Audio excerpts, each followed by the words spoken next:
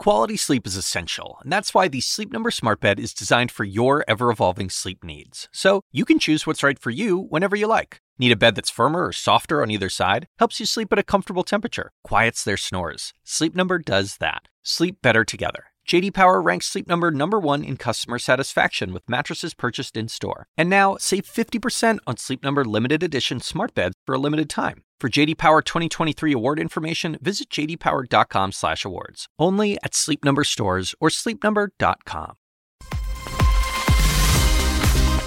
Live from New York, I'm Julia Chatterley. This is First Move, and here's your need to know. Deadly escalation, airstrikes and rocket launches, and ongoing violence between Israel and Gaza. Inflation increase, fears over rising prices weigh on investors, and gas guzzlers. Panic buying causes fuel shortages following the US pipeline cyber hack. It's Wednesday. Let's make a move.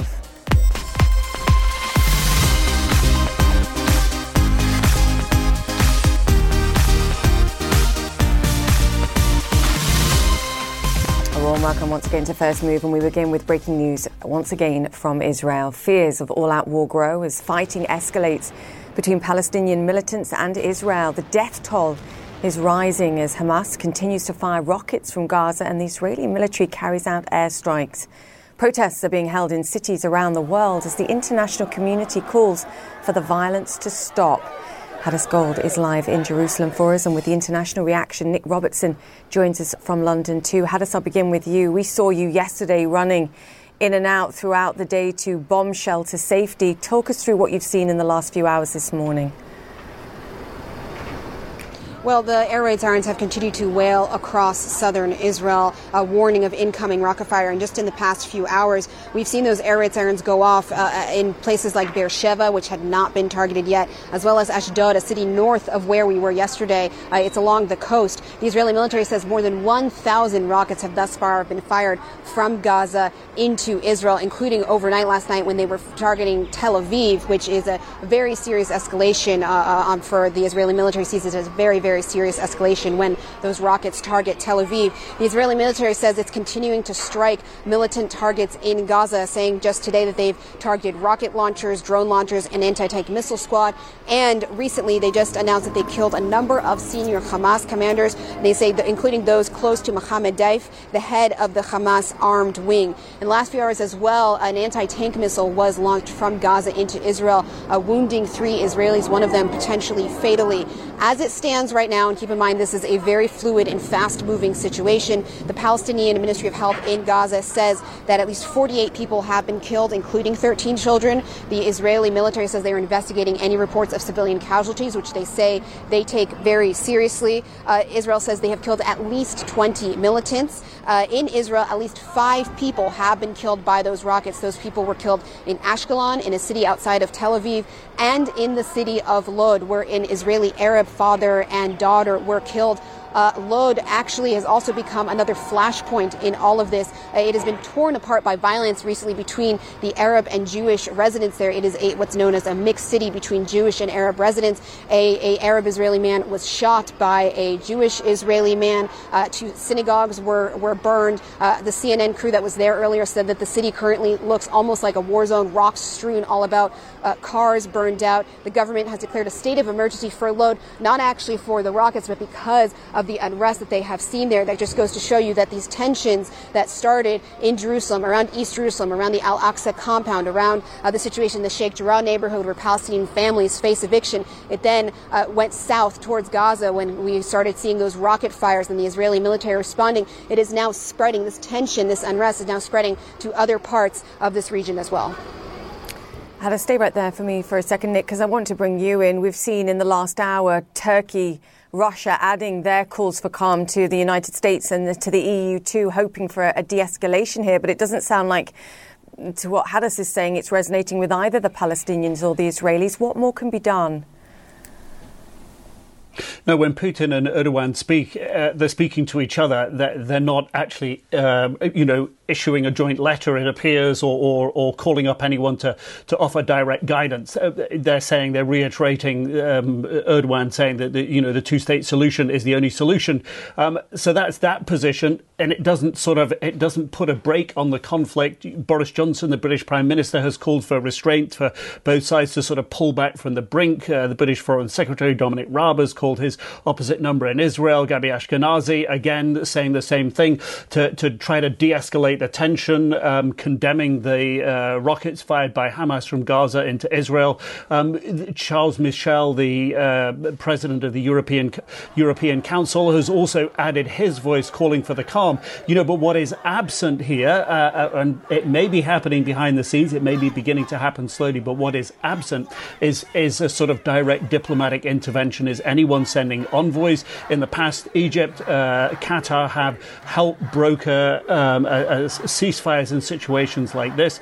Is Egypt sending somebody to Gaza to help there? Is the State Department potentially sending an official to engage with both sides in Israel? And the situation that we've seen with the Biden administration calling for restraint, saying that Israel has the right to respond to rockets fired by Hamas and other militants from Gaza, and calling for restraint on both sides. But it was noticeable that President Biden, when he came to office, didn't call, the parties in Israel or the Palestinian Authority either. He was very slow to have a phone call with Benjamin Netanyahu. It's clear that this was not an issue that he particularly wanted to engage in. Of course, now it's taking up some of his attention. What leverage now, quickly, is he going to have if he chooses to? It's certainly going to take some political and diplomatic capital, but it's not clear what he's putting on the line at the moment. Yeah, and a greater focus of influence perhaps as well. Hadass, what are people in Jerusalem saying to you? Are they preparing for this to be ongoing engagement, perhaps even to worsen? Well, the Israeli military says that it is prepared for a lengthy operation. They have not specified how long they said that this will go on for, but they say they are prepared for it to go on for some time. And they've actually been calling up thousands of reserve troops to assist in a possible operation. So far, we haven't seen any sort of ground operation of any sort of indication that there could be a ground operation into Gaza. It has all mostly been airstrikes, planes flying over. This is actually something we heard yesterday when we were in Ashkelon. We'd hear planes buzzing overhead. We'd hear some explosions in the distance. And then often a few minutes later, we would hear the air raid sirens, meaning that rockets were incoming. And it was sort of this back and forth all day long. But as of right now, the Israeli military says that it is targeting specifically some senior Hamas leaders. That yesterday they demolished a building that they said hosted important offices for Hamas intelligence operations as well as for their rocket operations. They completely leveled that building. We've seen some really dramatic video of that building known as the Hanadi Towers. It's about 13 floors coming down, and they say that they will continue targeting any sort of militant locations that they say threatened Israeli citizens, specifically and especially rocket launching pads, drone launching pads, anti-tank missile units. They see this as they see the rockets launched towards here in Jerusalem, which happened on Monday, as well as to Tel Aviv, as just an unacceptable escalation. They will respond. And then, of course, in Gaza, the militants there said that they will respond in force for what they say are unacceptable military airstrikes on their cities, on their people. Hadass, thank you for your perspective. Hadass Gold and Nick Robertson there. Thank you both. We will come back to you throughout the day on CNN with further developments. OK, let's turn around now to our top business stories. It's another day of inflation fixation on global markets, where concerns over soaring commodity prices, parts and labour shortages and the ongoing effects of the Colonial Pipeline cyber attack continue to weigh on sentiment. The United States reporting within the past hour that consumer prices rose by a much hotter than expected 0.8% month over month in April. And that's a 4.2% jump year over year. It's the biggest price rise in well over a decade. Now, 1 month, as I always say, does not a trend make, but it's worrying some news for investors. All the details on this coming up very shortly. Today's data comes as the Colonial Pipeline, of course, outage pushes US fuel prices to near 6-year highs, with gas lines in the US growing, many stations running short as the pipeline owners grapple to get operations fully back online. What does this all mean? Well, it means US futures are soft amid the pricing and petrol perturbation. The Dow suffering its worst day since February on Tuesday, while the Nasdaq ended unchanged, recovering earlier 2% losses. Asia, meanwhile, was a hive of inflationary-sounding activity too. The Nikkei hit by a 10% drop in Nissan Motors. Nissan saying it won't return to profitability this year due to chip shortages and raw material price hikes. Stark contrast, though, with Toyota, who issued upbeat guidance due in part to stockpiled chips, making all the difference there. And in Europe, EU officials raising their 2021 growth forecast by 0.5% to 4.3%. They see inflation contained to under 2% this year. No such luxury for the United States. Inflation, once again, our top focus there. Christine Romans joins me now.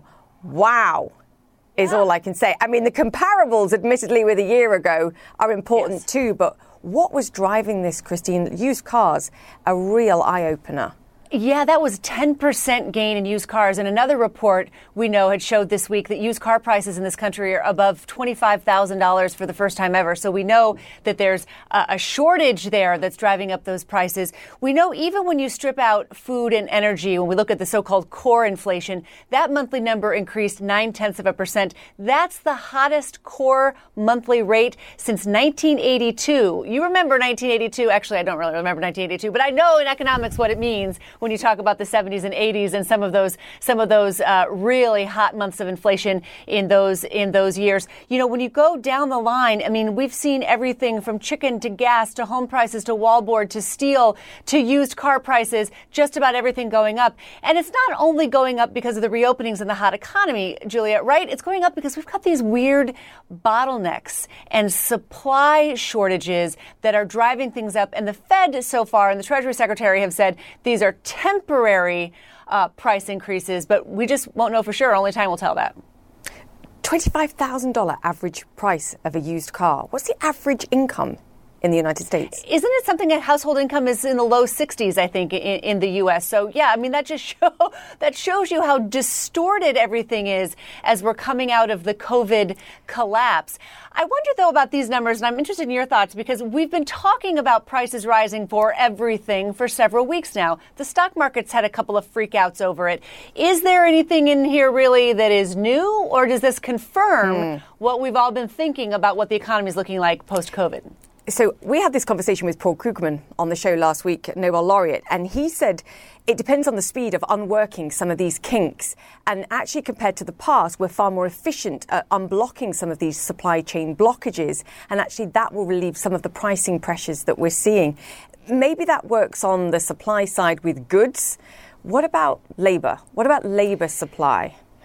And that has been the big debate, hasn't it? And it's becoming an increasingly vigorous debate and really heartfelt debate among some people, because you have this notion that there's this free lunch in America of $300 extra a week in unemployment benefits, and that's keeping people home on their couches rather than going out and doing their patriotic duty of taking their job back that they had before the pandemic struck. And it's just not as simple as that. We have schools that are not fully open. We have elderly relatives and family members who are still trying to protect against infections that are still happening in this country. And we have jobs that are open that may not match the skills of the people who are going back into the workforce. We have people in frontline hospitality jobs, frankly, who are retraining for tech and finance because, frankly, they don't want to go back to the job that they used to have. So less about the unemployment benefits as being some sort of free lunch that for they're freeloaders. And I would say you're having a real reawakening in the American labor market and a readjustment in the labor market. And it took maybe COVID to do that. Reallocation friction, I think, is the technical term for this, where people are simply going, you know what, I don't want to go do that job anymore. I want to retrain and do something else. And now I've been bought some time to do it. Fascinating. Christine Romans, thank you for that. Nice to see you. All right, let me bring you up to speed now with some of the stories making headlines around the world. This hour, US House Republicans are set to topple their third highest ranking member. Liz Cheney continues to publicly reject former President Donald Trump's lie that he won the 2020 election. Ahead of the meeting, Cheney defended her position. She told Republicans she would lead the fight to restore their party once she's ousted. Republicans are expected to replace Cheney with New York Representative Elise Stefanik, an outspoken defender of Donald Trump. Almost every state and territory in India has now imposed COVID restrictions to try and contain the country's outbreak. The Prime Minister is still refusing to implement a full national lockdown, even in the midst of a rising death toll. On Wednesday, India reported its highest number of new fatalities, with more than 4,200 people losing their lives to the pandemic. COVID cases are also rising across South and Southeast Asia. Laos recorded its first coronavirus death on Sunday amid skyrocketing infections. Thailand may consider halting more international flights since detecting 2 cases of the COVID variant first identified in India. Meanwhile, Nepal extended a lockdown in Kathmandu through May 27th after reporting a record number of COVID deaths on Tuesday. OK, we're going to take a break here on First Move, but still to come, former New York Fed President Bill Dudley warns the markets are in for a rate rise surprise. He joins us right after this, and America's energy CEOs need to wake up to the ransomware risk, says a top federal energy regulator. We'll discuss what needs to be done. Stay with us.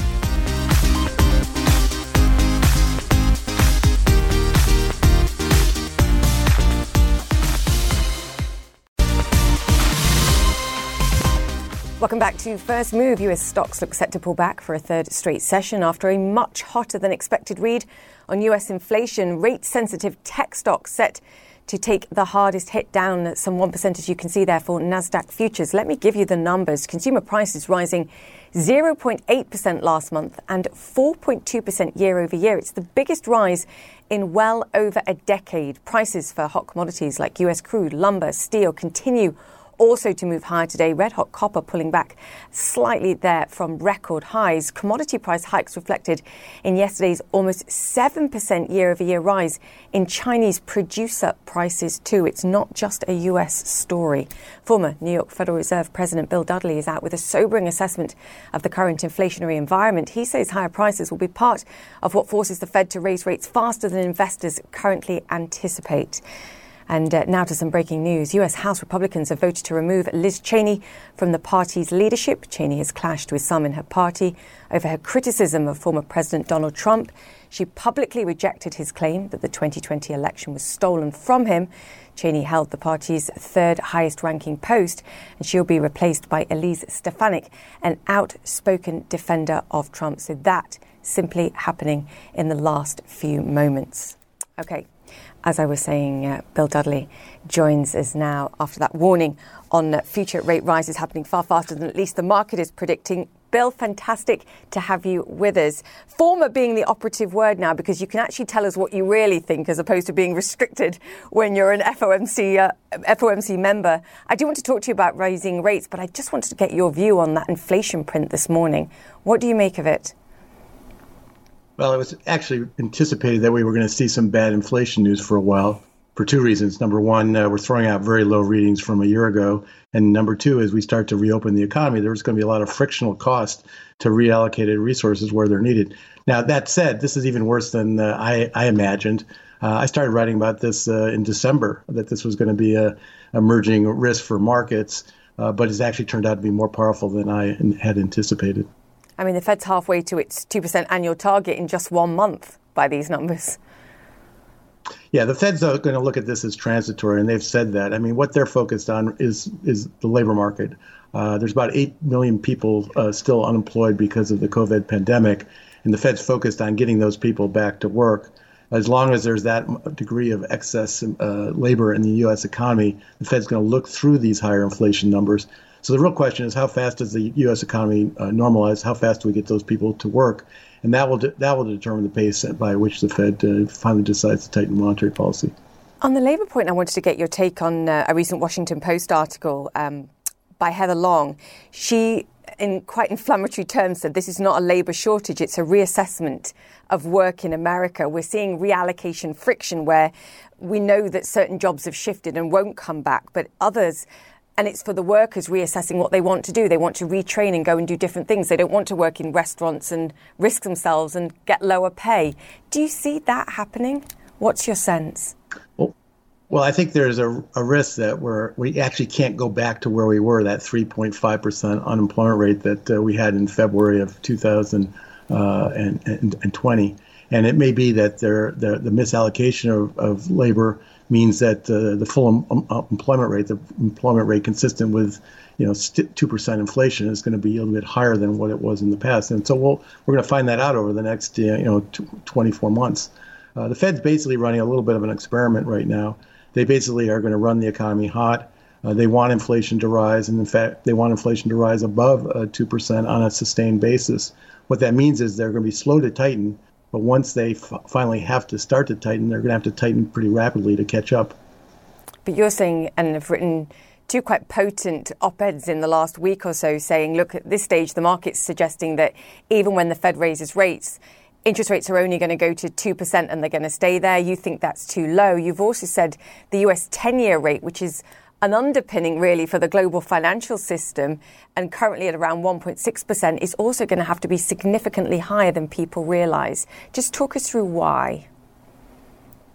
Well, on the short-term rates, it's all about the Fed's being slow and letting inflation climb above 2%. So if the Fed lets inflation climb above 2%, short-term rates have to be higher as a consequence of the higher inflation. And they also have to be higher because the Fed's actually going to have to make monetary policy tight to keep inflation from continuing to go up. So that's it on short-term rates. So short-term rates this cycle probably peak somewhere between 3 to 4.5%.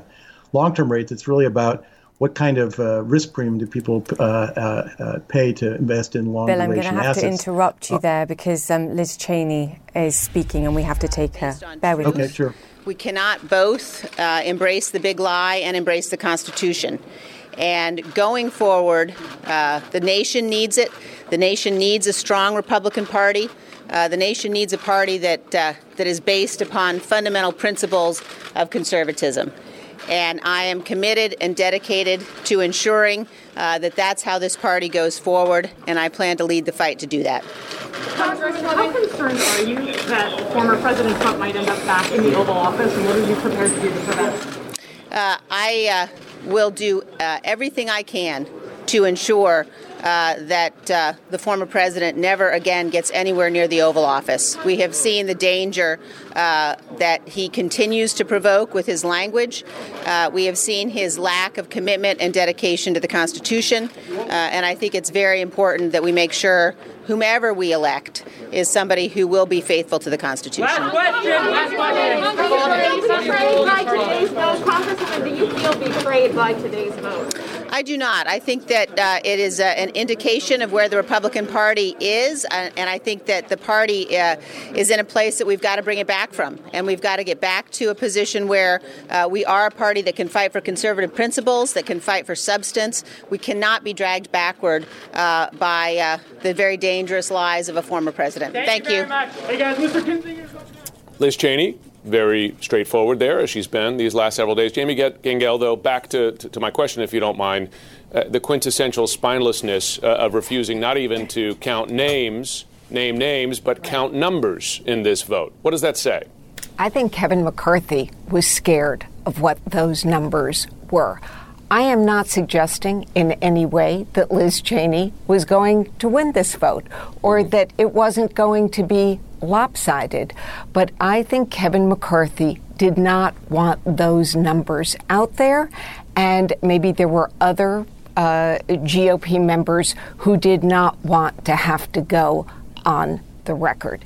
Clean and simple, because we had been hearing for a week now about a secret ballot that would give us numbers. Kevin McCarthy did not want that. That was a political decision. I just want to add one thing. Liz Cheney just said, I will do everything I can to make sure the former president never gets anywhere near the Oval Office. That is her long game. And as she said, she plans to, quote, lead the fight. She is now unleashed. She can say whatever she wants about Donald Trump. She can say whatever she wants about her colleagues. But her goal now is to see if she can wrestle the Republican Party back. Wow. Manu, the words that Jamie just reiterated is exactly what struck me most from Cheney's remarks, right? So, and from Liz Cheney's remarks, and Jamie's reporting yesterday was like, this is the beginning of the war for Liz Cheney. So how does that practically play out in the halls of Congress? she is still decidedly in the minority of the House Republican Conference about this very issue. She will be an outspoken voice. She'll get a lot of attention when she speaks, but there are just so few members of the House Republican Conference or Senate Republican Conference, for that matter, who are going up against Donald Trump. Even the ones who are uncomfortable about the former president, they recognize his power with the Republican base. So she has a significant challenge ahead if she was going to try to use this in a way to prevent the former president from reemerging in the political scene, given the support within the Republican conference. And one reason why even perhaps both sides didn't want to have the voice vote today, the secret ballot vote today, even if she did, the reporting that I have done over the last several days and talking to a wide array of members, that a lot of the members who voted for her last time were unlikely to do so again, because they recognized just how tense things have become within the Republican leadership, that this was just a situation that they needed to move on from. And she was expected to lose that vote on a pretty overwhelming basis. So a quick voice vote essentially avoided any pain that might be felt by both sides in forcing members to actually take a position. So it made things a little bit easier just to rip the Band-Aid off quickly and move on. And what happened inside the room, according to multiple sources who I've been texting with, is that Virginia Fox offered the motion to kick her out of the conference. This came after Liz Cheney initially made those remarks, which we talked about, where she defended what she's done, which she's warned her party not to follow the path of Donald Trump. Then came that motion by Virginia Fox. Kevin McCarthy spoke briefly, said it was time to unify, and then that's when that voice vote happened. So quick, within 20 minutes, despite what we saw in February, hours-long debate over Liz Cheney's future. She staved off that fight, that challenge, but not this time. Yeah. Can I just add one thing to Manu's and Jamie's great reporting, and that is, it's maybe obvious, but it's worth stating. She is not in the leadership anymore, but she's still a member of Congress. Yep. And she's still an at-large member of Congress from the state of Wyoming. And people I've talked to around Liz Cheney see her primary fight, which is not for over a year, August of 2022, as potential to be ground zero for the fight for the heart and soul of the GOP. Why is that? Because she has had tremendous support in her reelection, close to 70%. It is also a state where Donald Trump had one of the biggest, if not the biggest, I believe the biggest margin of victory in 2020. So it is going to be a real battle to see what happens, because he is obviously going to go in with guns blazing, trying to get rid of her and trying to oust her. We'll try to oust her from the Congress altogether. That's a great point. I think Donald Trump got 70% of the vote there in Wyoming. Liz Cheney got 69%. Exactly. And now it's like people are going to have to decide there which camp are they in. Jamie Gangel, final thoughts as someone who has reported so deeply like Dana and Manu on this and spoken to Liz Cheney. Someone asked me yesterday if I thought she planned to run for president. I don't know the answer, but I think it's a possibility. I think that her words today about "I will do everything to make sure that the former president never gets close to the Oval Office," that's the battle cry. Yeah. I mean, the question is, does everything include running against him, right? And can she effectively, given the way the primaries are set up by the Republican Party? Correct. Dana Bash, Jamie Gangel, Manu Raju, thanks so much to all of you. Thank you. Still to come, more breaking news at the top of the next hour. And tied to what we just saw happen, by the way, former members of the Trump administration, leaders there, will testify on Capitol Hill. The former acting defense secretary is set to explain why he was reluctant to send troops to the Capitol during the insurrection on January 6th. Details ahead. Plus, the cyber attack on a major pipeline has sparked fears of a gas shortage. A number of gas stations now out of fuel. I mean, is this a result of actual shortages, or are they being created by that fear? We're going to have the latest.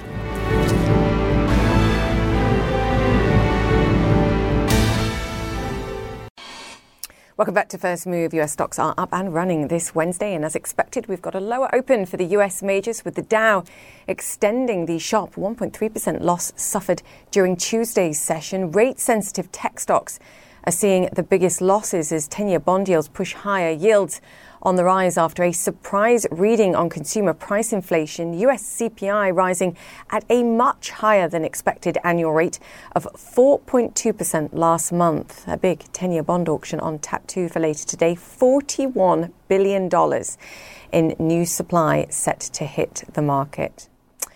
And a reminder of our top story. There are growing fears of all-out war after a deadly exchange of fire between the Israeli military and Palestinian militants in the Gaza Strip. Israel says its forces have carried out an unprecedented operation to simultaneously kill several senior Hamas commanders. At least 10 Palestinians were killed and 75 injured in Israeli airstrikes on Gaza this morning, according to the Palestinian Health Ministry. Ben Wiedemann is in Jerusalem for us. Ben, I think many people have been caught off guard by just how quickly this has escalated between strikes and counter-strikes. I remember vividly you were there in 2014. How does this compare? What do you make of what you're seeing?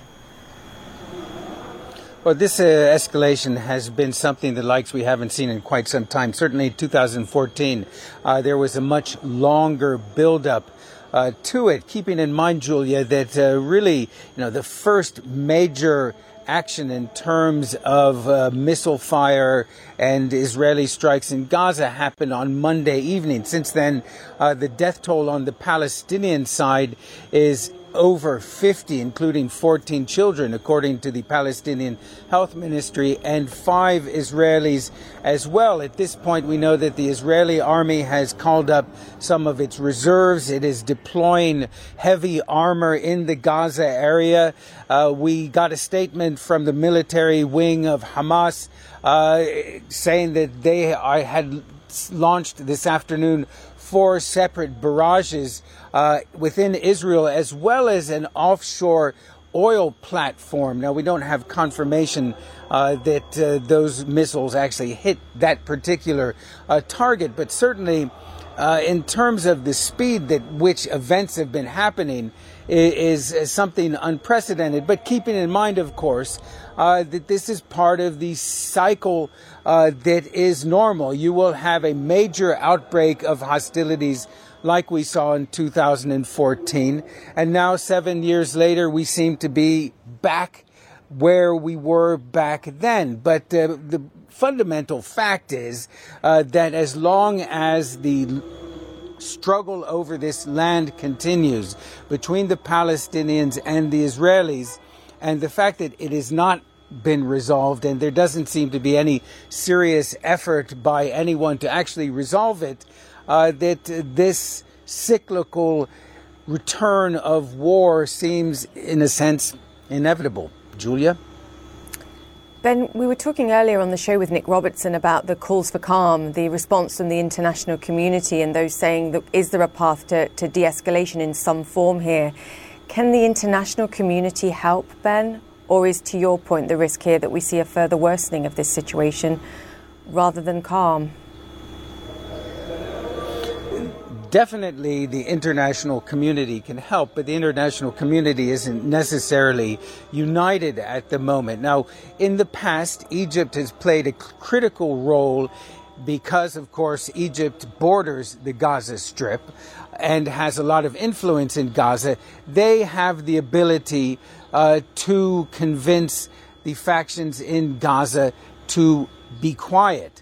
Now, of course, you have a different dynamic on the Israeli side, where you have an embattled Prime Minister Benjamin Netanyahu, the country has been through a series of inconclusive elections, and therefore politically perhaps he sees it to his advantage to continue this escalation. The United States, for instance, the most important provider of weapons and diplomatic support to Israel, was relatively quiet in the build-up to this escalation when there was serious unrest here in Jerusalem over the question of forced evictions of Palestinians from their homes, over frictions about denying access to the old city or making it difficult for Palestinians. The United States was largely quiet. It's only when the fighting begins that the United States becomes involved, and we'll have to see if they are willing to throw their full might behind some sort of effort to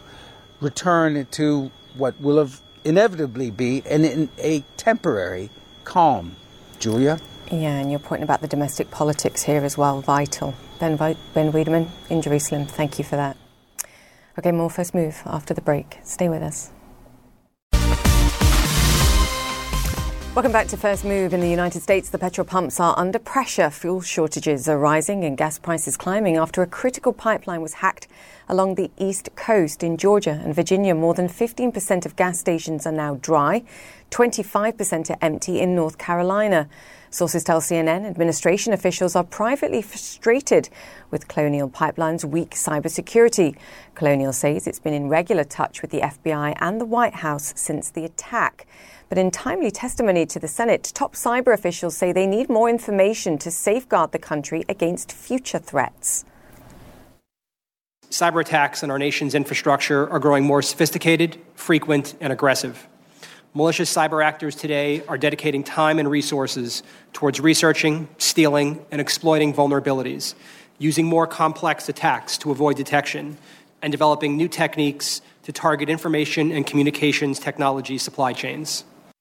Joining us now, Neil Chatterjee. He's head of the Federal Energy Regulatory Commission. Neil, great to have you on the show. You said that this latest attack is a wake-up call, but then you've been warning about cyber risks for at least the last 3 years. What do we need to realise about this moment? It's the new reality that we have to contend with, that warfare in the 21st century has evolved to a place where now private sector companies find themselves on the front lines. And this is a real wake-up call, and I think all Americans need to take notice of it. If a missile had taken this pipeline out, we would clearly recognize it as an act of war or terrorism. A cyber attack that takes this critical pipeline out of service has the same economic and national security impact. And we all need to be cognizant of that. And at the federal government level, at the highest levels, working with industry, we've got to ensure that that we're ahead of these threats in the future. What role does the federal government ultimately play here? Because I get your point that federal government isn't reacting swiftly enough or aggressively enough. But then I look at some of the stats, and we were just playing it on the screen here. 85% of the US infrastructure, including power grids, communication networks and water treatment plants, are controlled by private firms. So it's the private sector that needs to be beefing up its cybersecurity measures, surely, as well as any response from the federal government. It's both. So we at the Federal Energy Regulatory Commission, we regulate the security of the nation's electricity system. And while we evaluate applications for natural gas pipelines, the responsibility for regulating the nation's pipeline system actually falls to TSA, the Transportation Security Administration. So the agency responsible for aviation safety, railroad safety, road safety, also is responsible for pipeline safety. But in 2017, TSA confirmed that it had just 6 full-time employees tasked with securing more than 2.7 million miles of natural gas, oil, and hazardous liquid pipelines that traverse the country. We put pressure on TSA a couple of years ago. They stepped up. They have expanded their pipeline security program and strengthened their guidelines recently, but clearly there's more work that needs to be done. I define that as complete insanity. I mean, you wrote an op-ed about this for Axios in 2018. 6 full-time employees looking after 2.7 million miles of natural gas, oil and hazardous liquid pipelines. What does stepping up look like in this case? And this brings it back to a government response required now, because we have discussions going on within the US government. But Neil, when I look at what they're doing, it's not enough when we're talking about the scale of the threat. We're seeing it playing out. There's no doubt about it. And I've called for this for a couple of days now. Every CEO in the energy sector, and especially pipeline CEOs, should immediately convene their incident management teams to do a deep dive review of their security posture and protocols. I think that if it is incumbent upon the U.S. government at its highest levels to be firm and clear that we will not tolerate nation states like Russia that harbor ransomware teams, and that we're going to defend our national interests. We got to step up. So you asked what stepping up means. In example where companies don't have multi-factor authentication measures in place, you may need to bring in outside cybersecurity experts to perform a deep top-to-bottom review. Do that, and do that now. Why isn't there more alarm? I loved your analogy at the beginning of this conversation where you said if a rocket would have hit those facilities, there would be outrage, there'd be alarm. Do you think actually public pressure, as we watch gas prices rise in the United States, perhaps creates some of the urgency that you and I are talking about here? Because I think we recognise the threat this represents. I mean, the number of attacks, I believe, in 2020 was up 300%. We're sitting ducks, particularly when people are working from home. So this is new to us in the energy sector.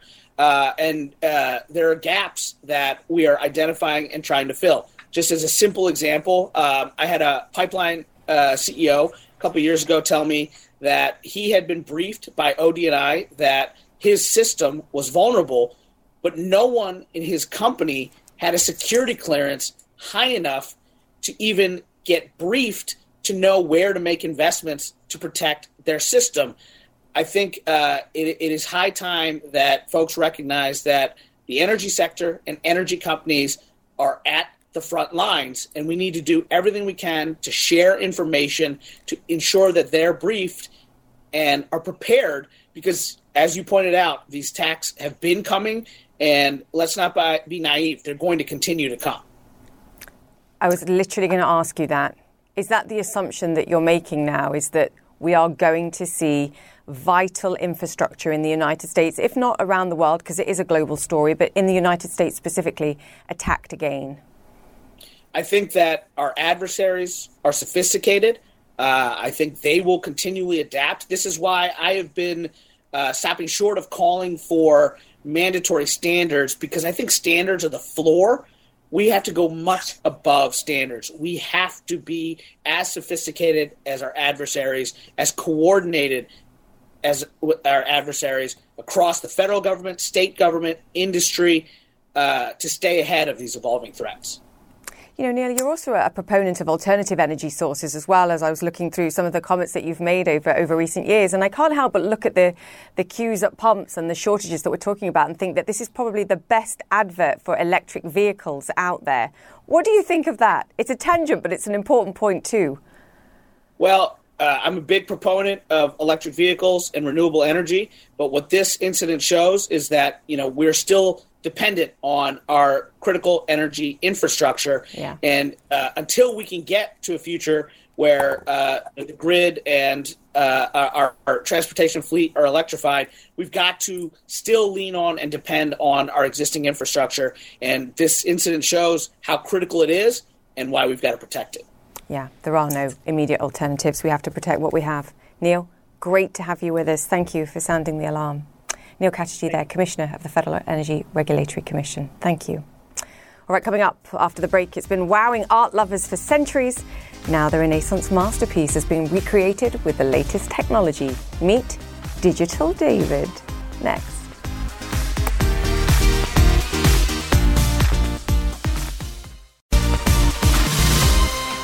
Welcome back to First Move. Expos, or world fairs, are known for showcasing the latest in technology and innovation. And at this year's Expo 2020 in Dubai, Italy will present an exact copy of the famous statue of David by Michelangelo, made by a 3D printer.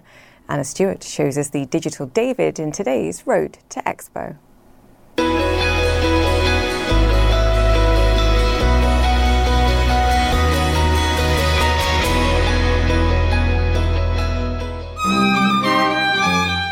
For more than 500 years, it stood in the Italian city of Florence as a symbol of strength and youthful beauty.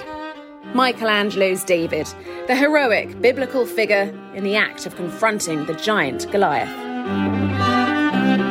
Over the last year, state-of-the-art technology was used to make the most authentic replica ever made. High-resolution cameras scanned the 17-foot marble statue for all its minute characteristics and details.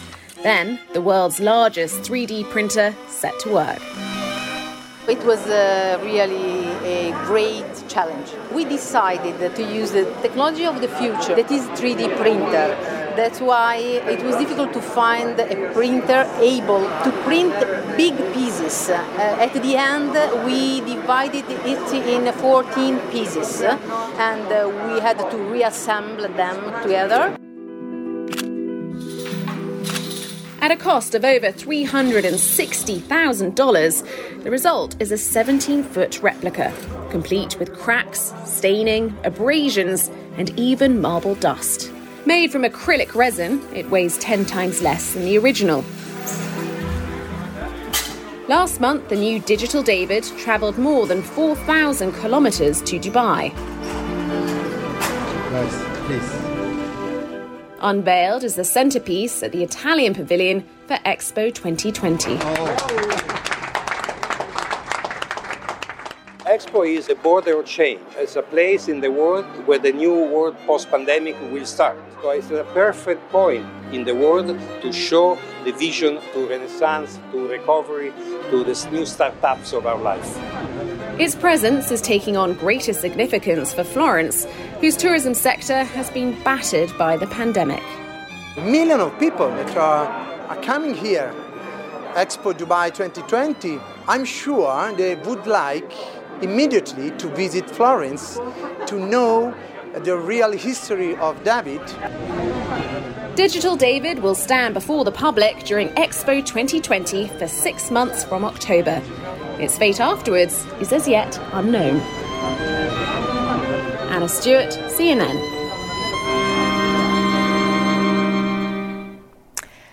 Wow. All right, one last look at the markets. US majors are softer in early trade, but off session lows amid growing US inflationary fears. The US reporting that consumer prices spiked at a year-over-year rate of 4.2% last month. That's twice as high as most estimates. This is the second big economic surprise for the markets in a week after Friday's disappointing job report. High prices for used cars, hotels and airfare all led to last month's CPI advance. And finally, let's just sit here and appreciate something beautiful. No, not me. Take a look at this. Talk amongst yourselves while I admire this purple-pink diamond, which is expected to sell for nearly $40 million at a Hong Kong auction next week. The nearly 16-carat Sakura diamond is named after the Japanese word for cherry blossom. Christie says it's the largest flawless diamond of its kind ever to be sold at auction. Wow. That's very pretty. Okay, that's it for the show. If you've missed any of our interviews today, they will be on my Twitter and Instagram pages. Search for @JChatterley CNN. And in the meantime, stay safe. Connect the World with Becky Anderson is next. I'll see you tomorrow.